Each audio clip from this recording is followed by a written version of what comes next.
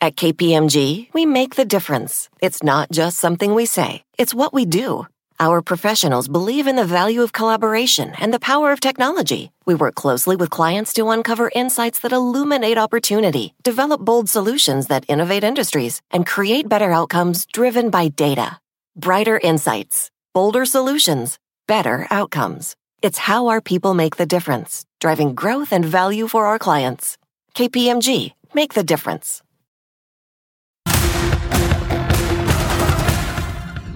Tonight on the ReidOut,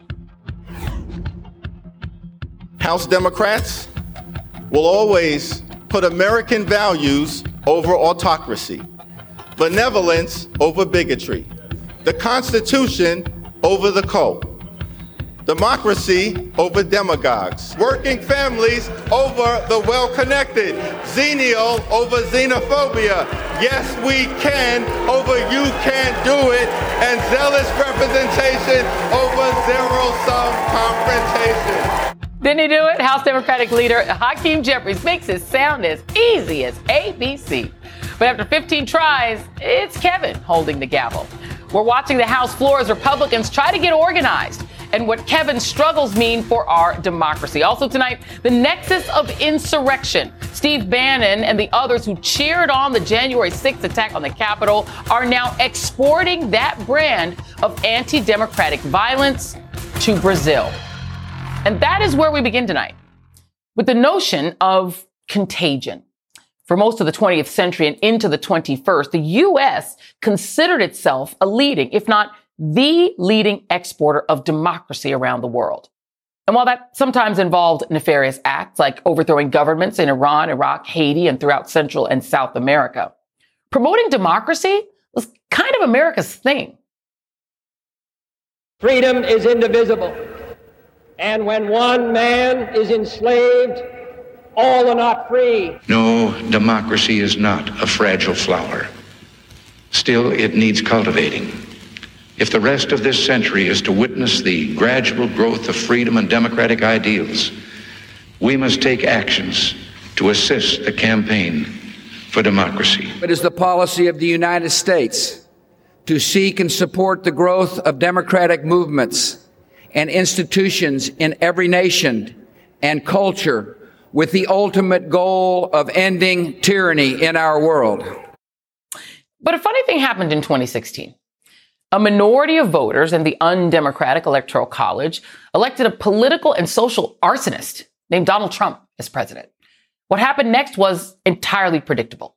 According to the advocacy nonprofit Freedom House, the U.S. score in freedom in the world fell by 11 points on a 100-point scale in the decade from 2010 to 2020, with an accelerated deterioration of 6 points during the Trump presidency.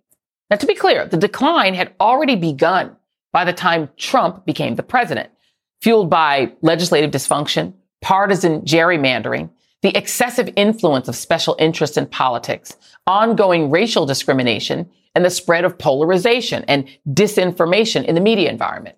But Trump absolutely made it worse. Then on January 6th, 2021, after a majority of voters declined to reelect him as president, this happened. Get that motherfucker out of there! Take him out!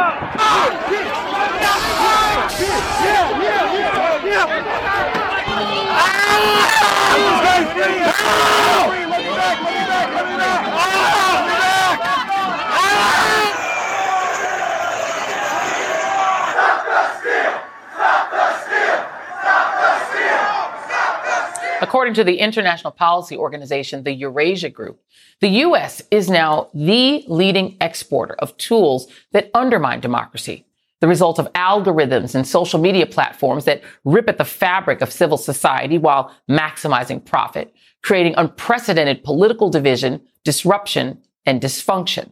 That trend is accelerating fast, not driven by governments, but by a small collection of individuals with little understanding of the social and political impact of their actions. So it should come as no surprise that the U.S. far-right extremism contagion is spreading around the world. Over the weekend, this is what supporters of Trump's friend and superfan Jair Bolsonaro did in Brazil. Chaos in Brazil as thousands stormed the country's capital protesting October's election results. Supporters of far-right former President Jair Bolsonaro unwilling to accept his defeat to Luiz Inácio Lula da Silva, otherwise known as Lula. Today, Lula da Silva, the duly elected president who defeated Bolsonaro, denounced those people, calling them fascist fanatics, and took legal measures to punish them. The leader of Bolsonaro's own party called the attack an embarrassment. The White House said President Biden spoke by phone with President Lula, condemning the violence and inviting the Brazilian leader to Washington next month. Meanwhile, Jair Bolsonaro is in Donald Trump and Ron DeSantis' Florida, living it up in Kissimmee and hitting up Publix and KFC. According to his wife, he's now reportedly in the hospital. Much like Trump, he's been spending his free time raising doubts about the integrity of the election from the comfort of his Florida compound. And joining me now is Eugene Robinson, Washington Post columnist and MSNBC political analyst, and Kurt Bardella, Democratic strategist and former spokesman for the House Oversight Committee. And Eugene, I do want to start with you because, you know, when I saw the visuals of what happened in Brazil over the weekend with these mobs of people attacking the Supreme Court building, their version of the Congress, and even the presidential palace, it looked exactly like January 6th. And then it turns out, oh, wait, it was exactly like January 6th. Your thoughts? Yeah, it was. It was exactly like January 6th. The only difference was that fortunately, the Congress was not in session. The Supreme Court, it was a Sunday. The president was not there. Lula was actually in Sao Paulo at the time, many miles away. But what we see there is exactly a carbon copy of January 6th. And you can draw a straight line from January 6th to what happened on Sunday. I mean, I was South American correspondent. I spent a lot of time in Brasilia. I know exactly where this happened. And this is shocking to Brazilians to see the desecration of these buildings that are held in as high regard by Brazilians as our capital is held in the United States. They're also, masterpieces of modern architecture, but it is stunning. And we can talk about every aspect of this. We talk about how social media helped organize it, which is starting to come out in the Brazilian press. Bolsonaro is Donald Trump's mini-me. That's what he was all along. His techniques were Donald Trump's techniques. His rhetoric was Trump's rhetoric. And the result of his loss is the same as the result of Donald Trump's loss.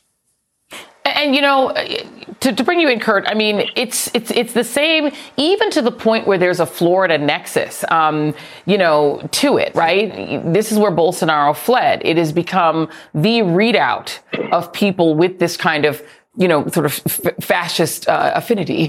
Florida has become like a magnet for it, including the fact that one of the kind of fringe players in this, just like with Donald Trump, is Steve Bannon, who has been trying to market this kind of fascist, anti-democratic, right-wing, kind of idea all around the world. Let me play you what Eduardo Bolsonaro. So Eduardo Bolsonaro, the son of Jair Bolsonaro, he tweeted this video.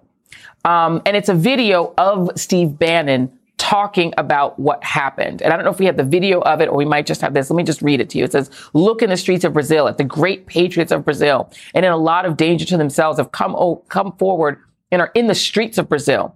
This is the people saying, no, you use the machine." Same thing as Trump said, the judiciary to shut us down and the media. And we're not going to tolerate it. And we will be interested to see how it plays out. Stephen Miller is also advising the Bolsonaros. Your thoughts?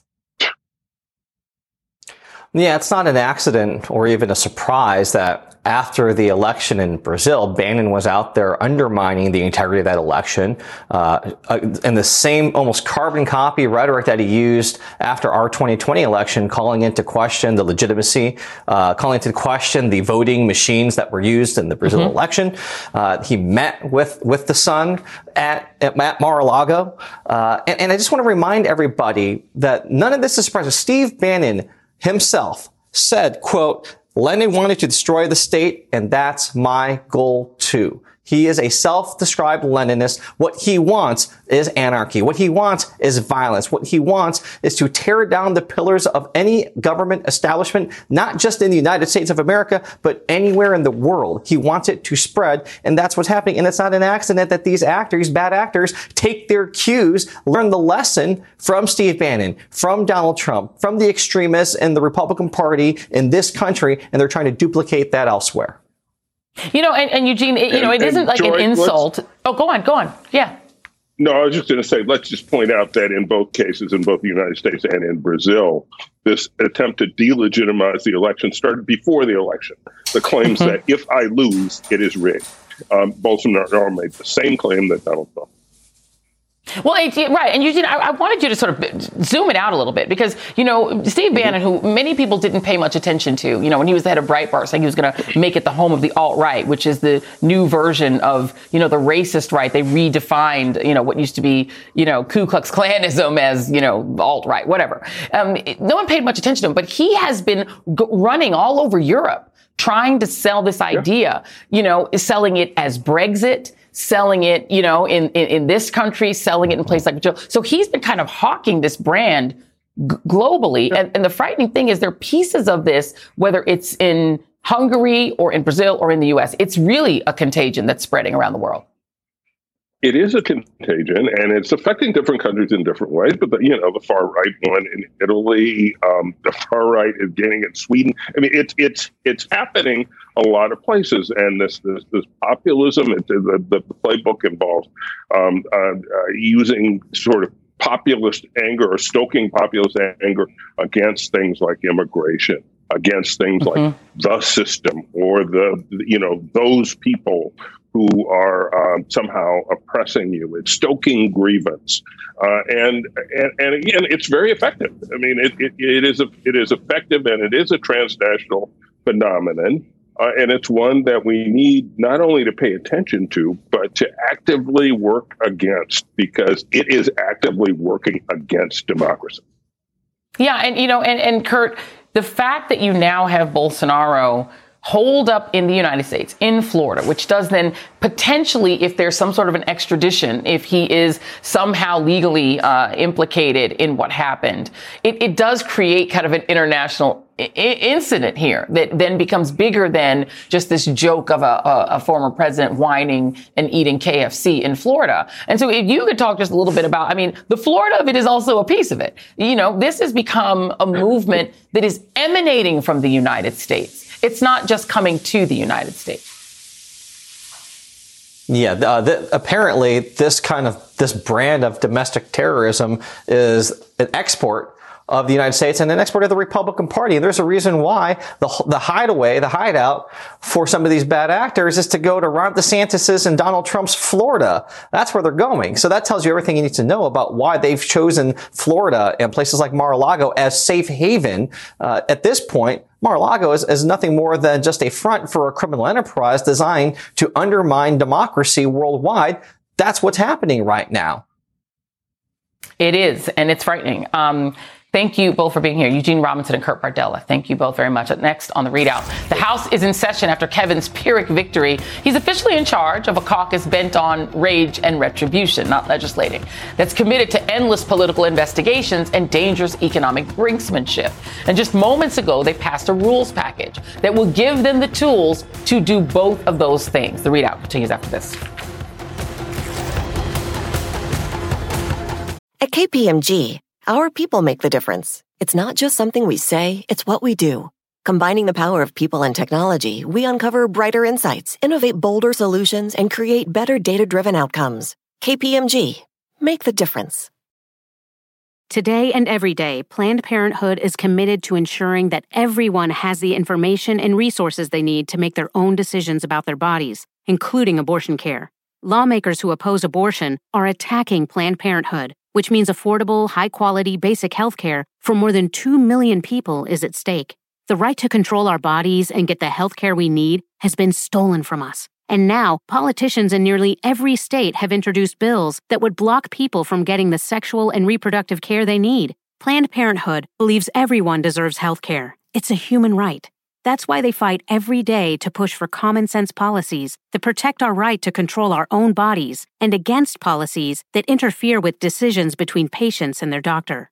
Planned Parenthood needs your support now more than ever.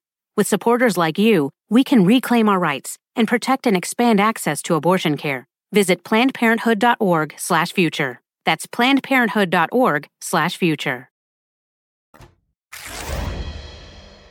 In case you missed the drama over the weekend, Kevin McCarthy finally wrested control of the House Speaker's gavel after 15 votes, giving up the store to far-right holdouts to get there. After a week of Republicans proving they are not fit to govern. As we speak, they are dealing with the basics of organizing Congress. Just moments ago, passing a new House rules package for MAGA extremists. It includes a new rule allowing one member to force a vote of no confidence in the speaker, along with steep spending cuts and changes to rules on raising the debt limit, all of which McCarthy promised in order to win over the far-right holdouts. Meanwhile, the investigations that Republicans are preparing to launch are equally disturbing. Among them, what can only be called a kangaroo court that will soon target the Department of Justice and the FBI, the president's son, Hunter Biden, and a judiciary subcommittee on, quote, weaponization of the federal government. The proposed panel, chaired by Jim Jordan, would be empowered to review, quote, ongoing criminal investigations, presumably into Donald Trump's many alleged crimes. But you've got to wonder if one of them will be a future investigation into Jim Jordan. Joining me now from the Capitol is Sahil Kapoor, an NBC News senior national political reporter, and Maura Gillespie, former aide to Congressman Adam Kinzinger and Speaker John Boehner. Thank you both for being here. Sahil, I do want to start with you. This rules package is pretty draconian, not only allowing that one member to vote as a vote of no confidence, but also these cut-as-you-go budget requirements and some other things that are mainly seem to be targeting spending on social services. What went down, and was it a unanimous vote on the Republican side?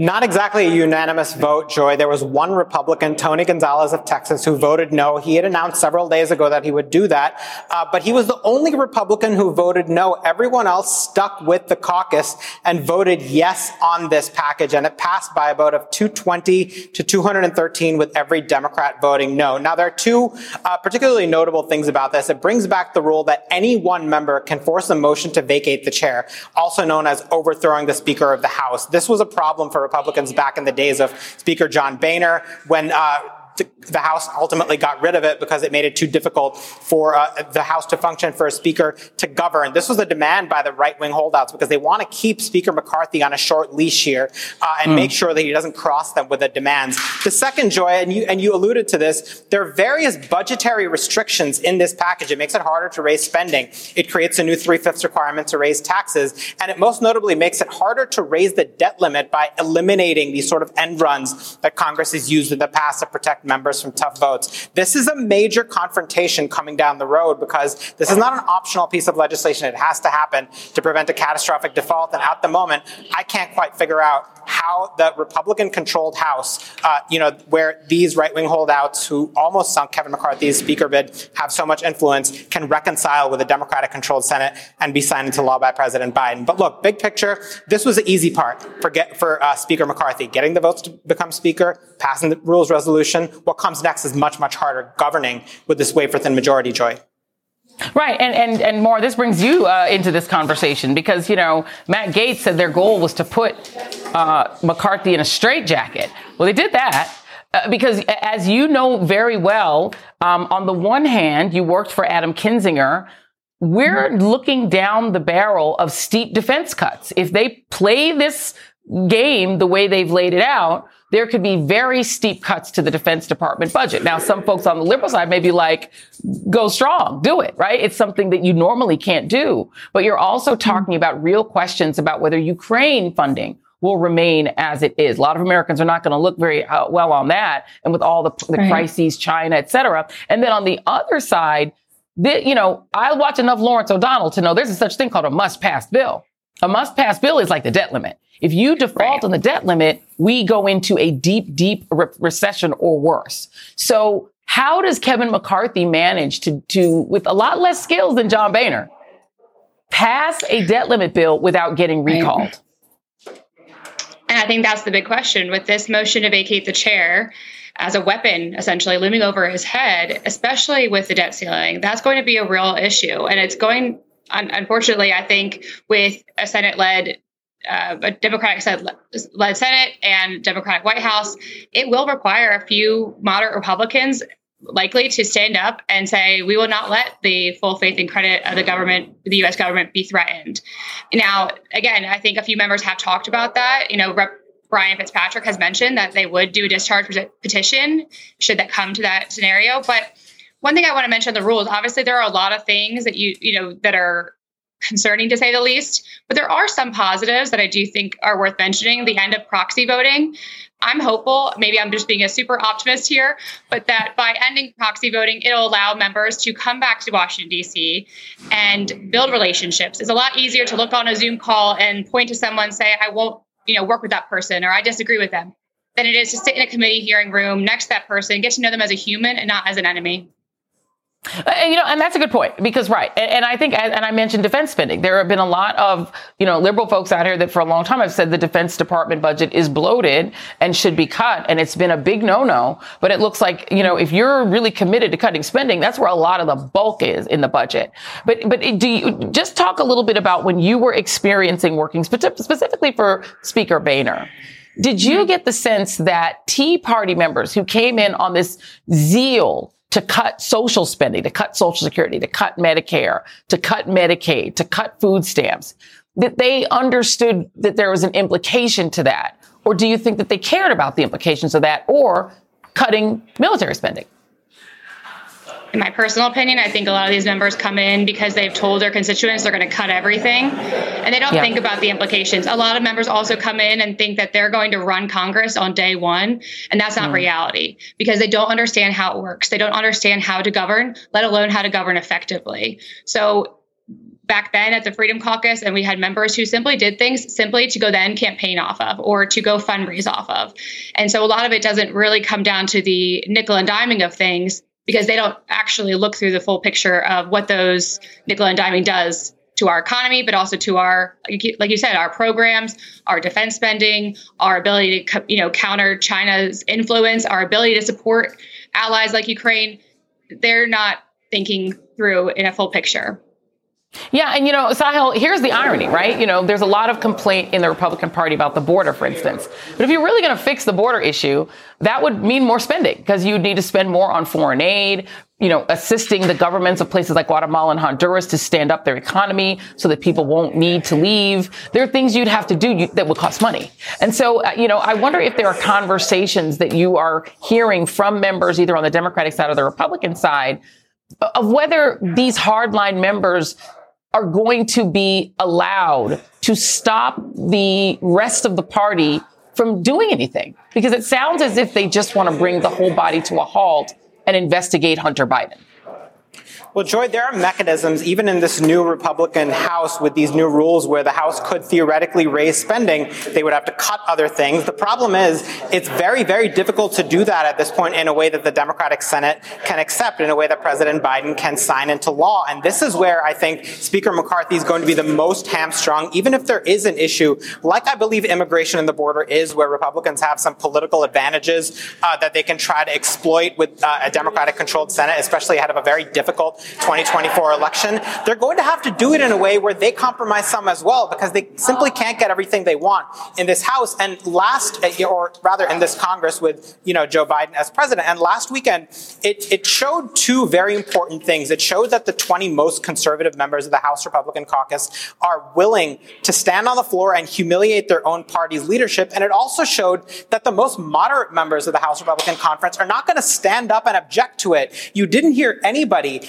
ultimately, except Tony Gonzalez, stand up and say, we're not going to accept these concessions. If you give them everything they want, then you're going to lose us. It just didn't happen. There isn't that same mentality, to flex power on the moderate end of the Republican conference. And that will be a dynamic going forward, because yes, members like Congressman Brian Fitzpatrick do think the debt limit has to be raised. The question is, how are they going to be able to do it if they're not willing to put the screws to the right flank the way, the right flank is to them?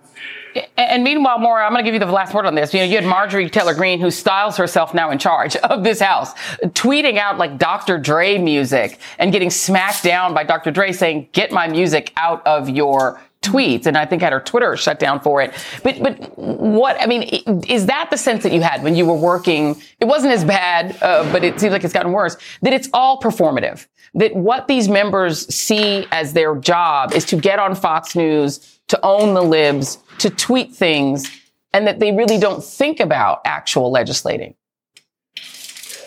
I would say yes. I think, obviously with our caucus of rabble rousers, and as John Boehner called them, the chaos caucus, it was different then. It was not to this extreme where you now have people who are running on platforms simply to become famous for being an antagonist.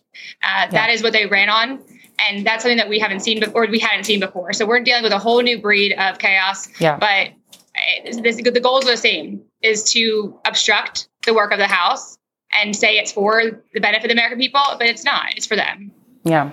And the new wrinkle is these are people some of whom engaged in insurrection and tried to overthrow the government. And now what they got for that is more power. It is a wild time to be alive. Sahil Kapoor, thank you very much.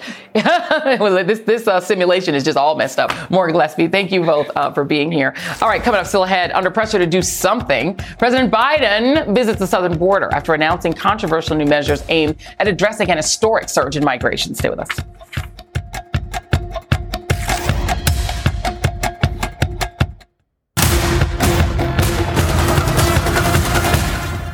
At KPMG, our people make the difference. It's not just something we say, it's what we do. Combining the power of people and technology, we uncover brighter insights, innovate bolder solutions, and create better data-driven outcomes. KPMG, make the difference.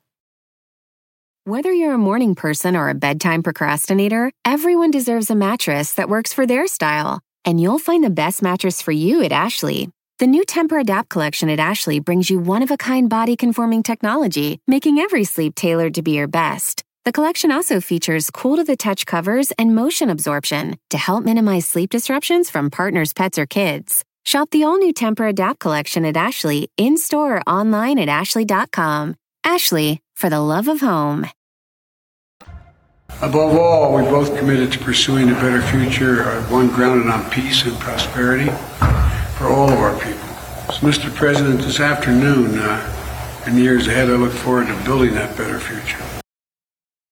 President Biden is currently in Mexico meeting with President Andrés Manuel López Obrador ahead of tomorrow's North American Leaders Summit with Canadian Prime Minister Justin Trudeau. Immigration is certain to be a hot topic at the summit, with President Biden fresh from his visit to the border, his first as president, in El Paso, Texas yesterday after instituting new restrictions on asylum seekers. The president toured border enforcement operations and met with community leaders, but notably, he did not meet with any migrants. Two administration officials say that's because there weren't any at the center he visited. But NBC News spoke to migrants outside a church a short drive away from the center. Biden's visit comes amid a right-wing campaign to attack him as weak on the border. When he arrived, Texas Governor Greg Abbott handed Biden a letter demanding further action. And House Republicans have already promised to investigate the border and to impeach Homeland Security Secretary Alejandro Mayorkas. That Republican rhetoric is driven by their fear of demographic change. And Democrats have a history of being way too reactive to it. It's what earned President Obama the nickname Deporter-in-Chief. And joining me now is former Republican Congressman Carlos Curbelo of Florida, who's now an MSNBC political analyst, and Maria Teresa Kumar, president and CEO of Volta Latino, and an MSNBC contributor. Friends of the show both. Thank you both for being here. And I want to start with you first, Carlos, and just ask you, how, as a Republican, you read this? Right now, we have a major shortage of workers in this country. There are 10 million jobs available and only 6 million people who are unemployed, not all of whom are necessarily looking to work, particularly in the fields that need them the most, a lot of service industry jobs, et cetera.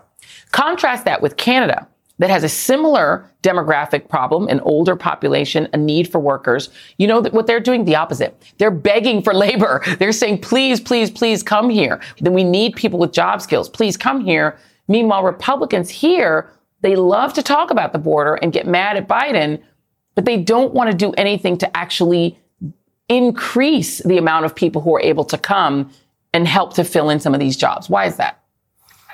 Well, Joy, I think you're absolutely right. What we need is immigration reform that modernizes our immigration laws, modernizes our immigration system so that it's compatible, consistent with the needs of our economy. That's what the solution is. And of course, I think we have to invest more in border security. I mean, most Americans don't think that anyone who shows up at the border with an asylum claim should just be processed into the country. But this isn't as simple as yelling about border security or impeaching a government official. You actually have to propose solutions that are going to solve the problem. One of them is modernizing our immigration system. Another one is investing more in Latin America so that there's opportunity, jobs for people in their countries, which, by the way, provides opportunities for U.S. exporters so that we can export products to those countries. Those are the solutions that people should be talking about. But Republicans, and in some cases, to be fair, Democrats in the past have favored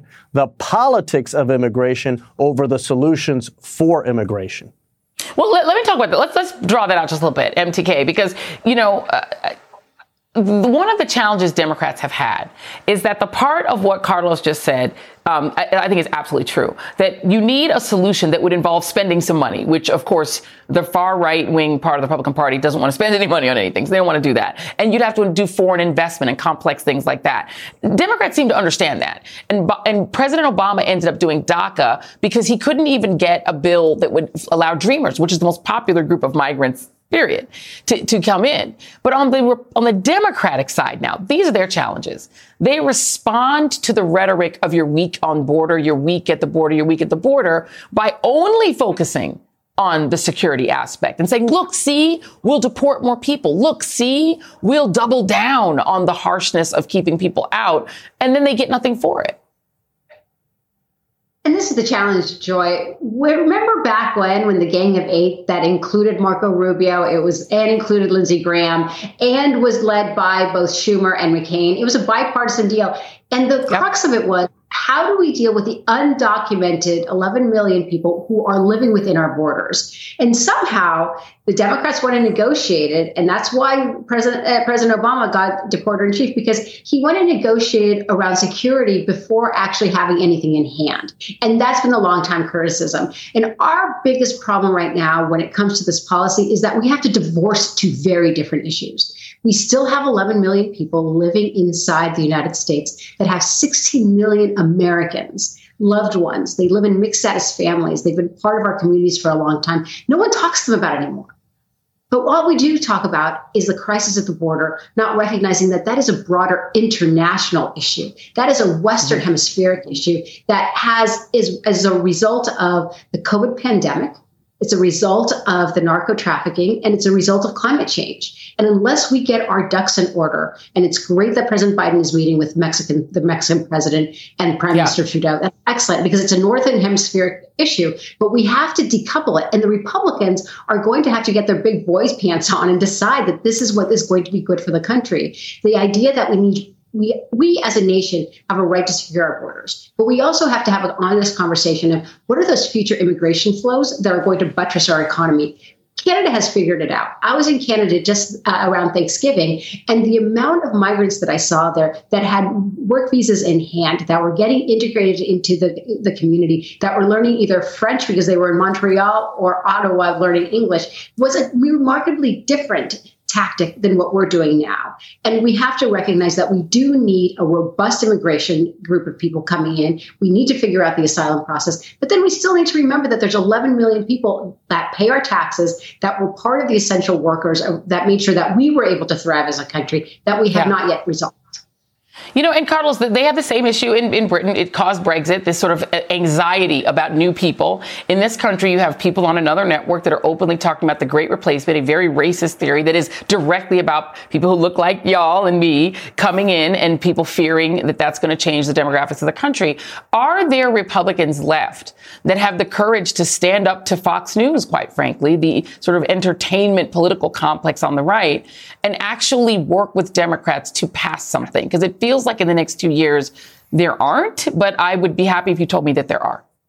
Well, there are some, Joy. I think in the Senate, for sure, you will have Republicans who are willing to work with Democrats, have worked with Democrats in the past. Lindsey Graham has worked with Dick Durbin over the years. He's still there, and I think he would still be interested in an immigration solution. In the House, Maria Salazar of South Florida has proposed a bill that she thinks could get Democratic support, especially in this Congress where Democrats are in the minority. But it's few and far between. And the bottom line is that Republican leadership is afraid of this issue. Republican leadership forced us to file a discharge petition in 2018 just to have a debate and votes on the floor on immigration. So that's a big obstacle. Yeah, you're absolutely right. Well, I would love for you guys to come back because this is going to be an issue for a while, so we should talk about it more. Former Congressman Carlos Curbelo and Maria Teresa Kumar, thank you both very much. Up next, heading on down to the Sunshine State, where school shootings are not a priority, but putting a stop to those dirty little diversity and inclusion programs, well, that sure as heck is. We'll be right back.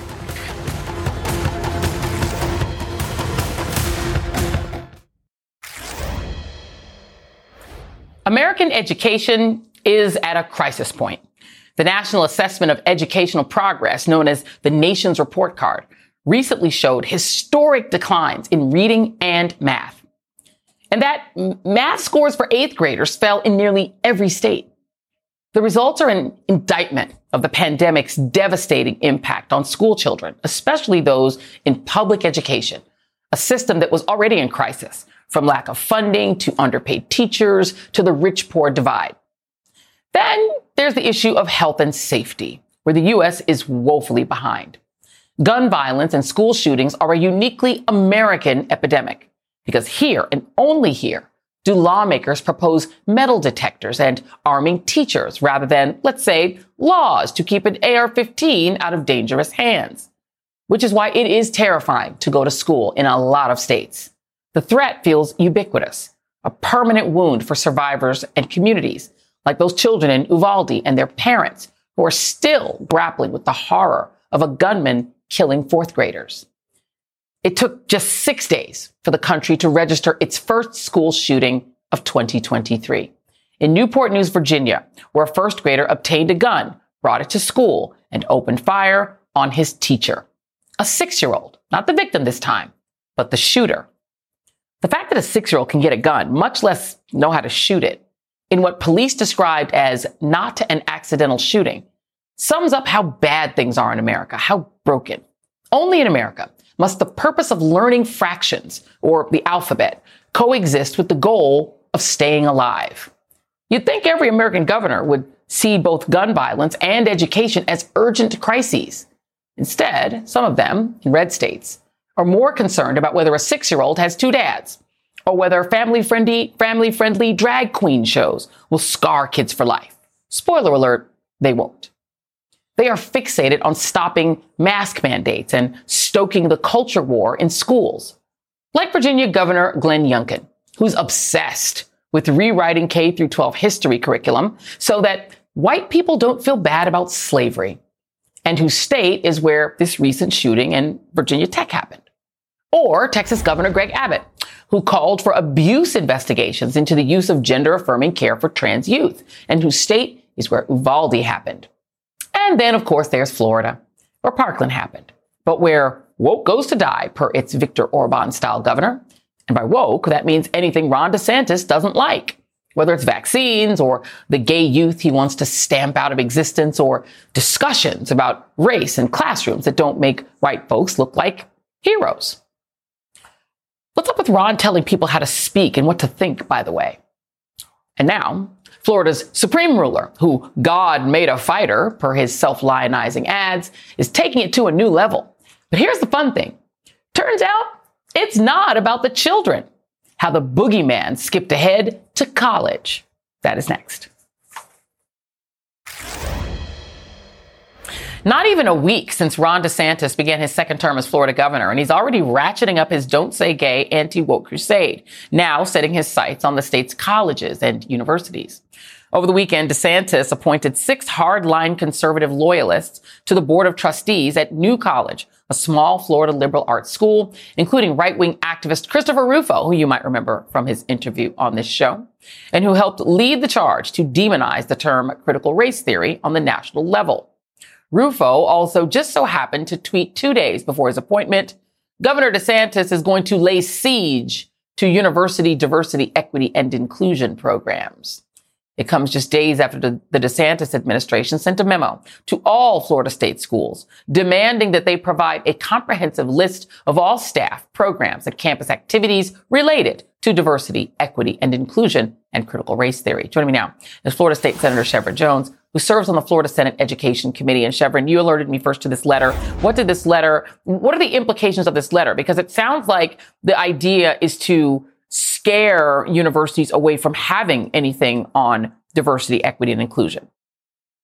That's exactly what it is, Joy. And it's also a way to create confusion within our university systems. If you look at some of the reports of some of the professors and some of the administrators, professors are pulling out of teaching classes on gender identity. They're pulling out and teaching classes on race because they don't know what direction this information in which the governor is searching for. But this just gives you a preview of what this next legislative session will be like. Another 60 days of culture wars and continuing to demonize and go after those who don't agree with them. Now it's our colleges and universities. And by mind you, if this is the road that the governor's office is planning to go down, then this switch is not going to be that simple because many of these DEI programs in our schools are tied to federal dollars and play vital roles at our colleges and university. And so it's more than just talking about equity and equality in our workplaces. Some of these DEI programs have very important implications, like ensuring their universities following the American with Disability accommodations on their campuses,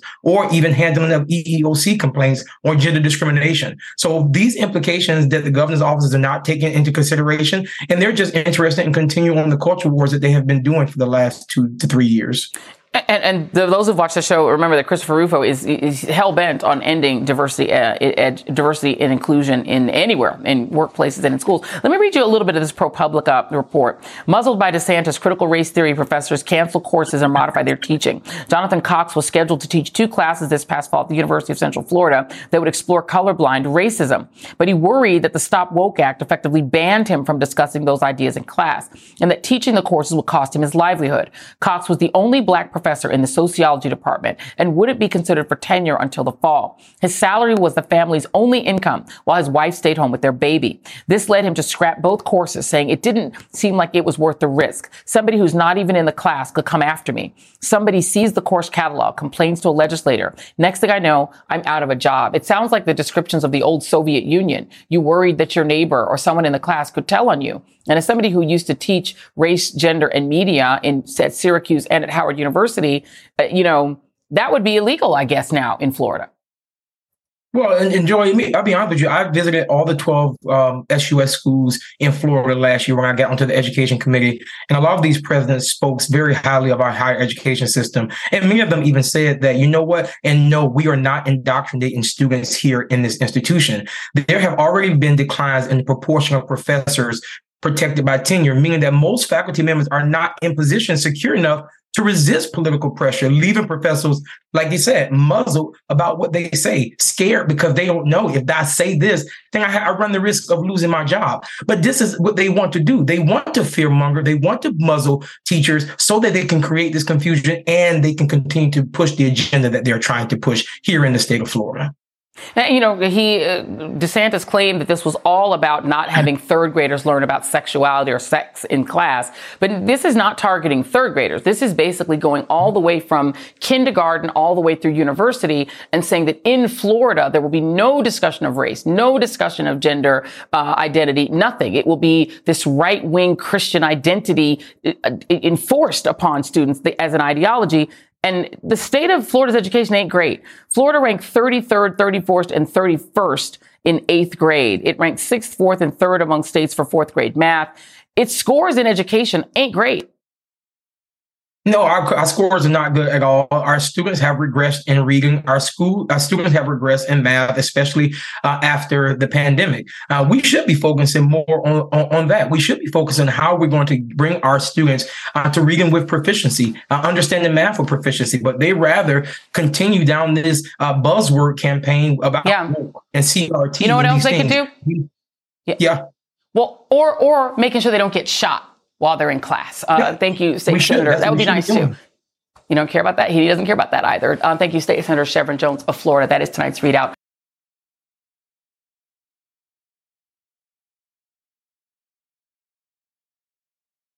At KPMG, our people make the difference. It's not just something we say, it's what we do. Combining the power of people and technology, we uncover brighter insights, innovate bolder solutions, and create better data-driven outcomes. KPMG, make the difference.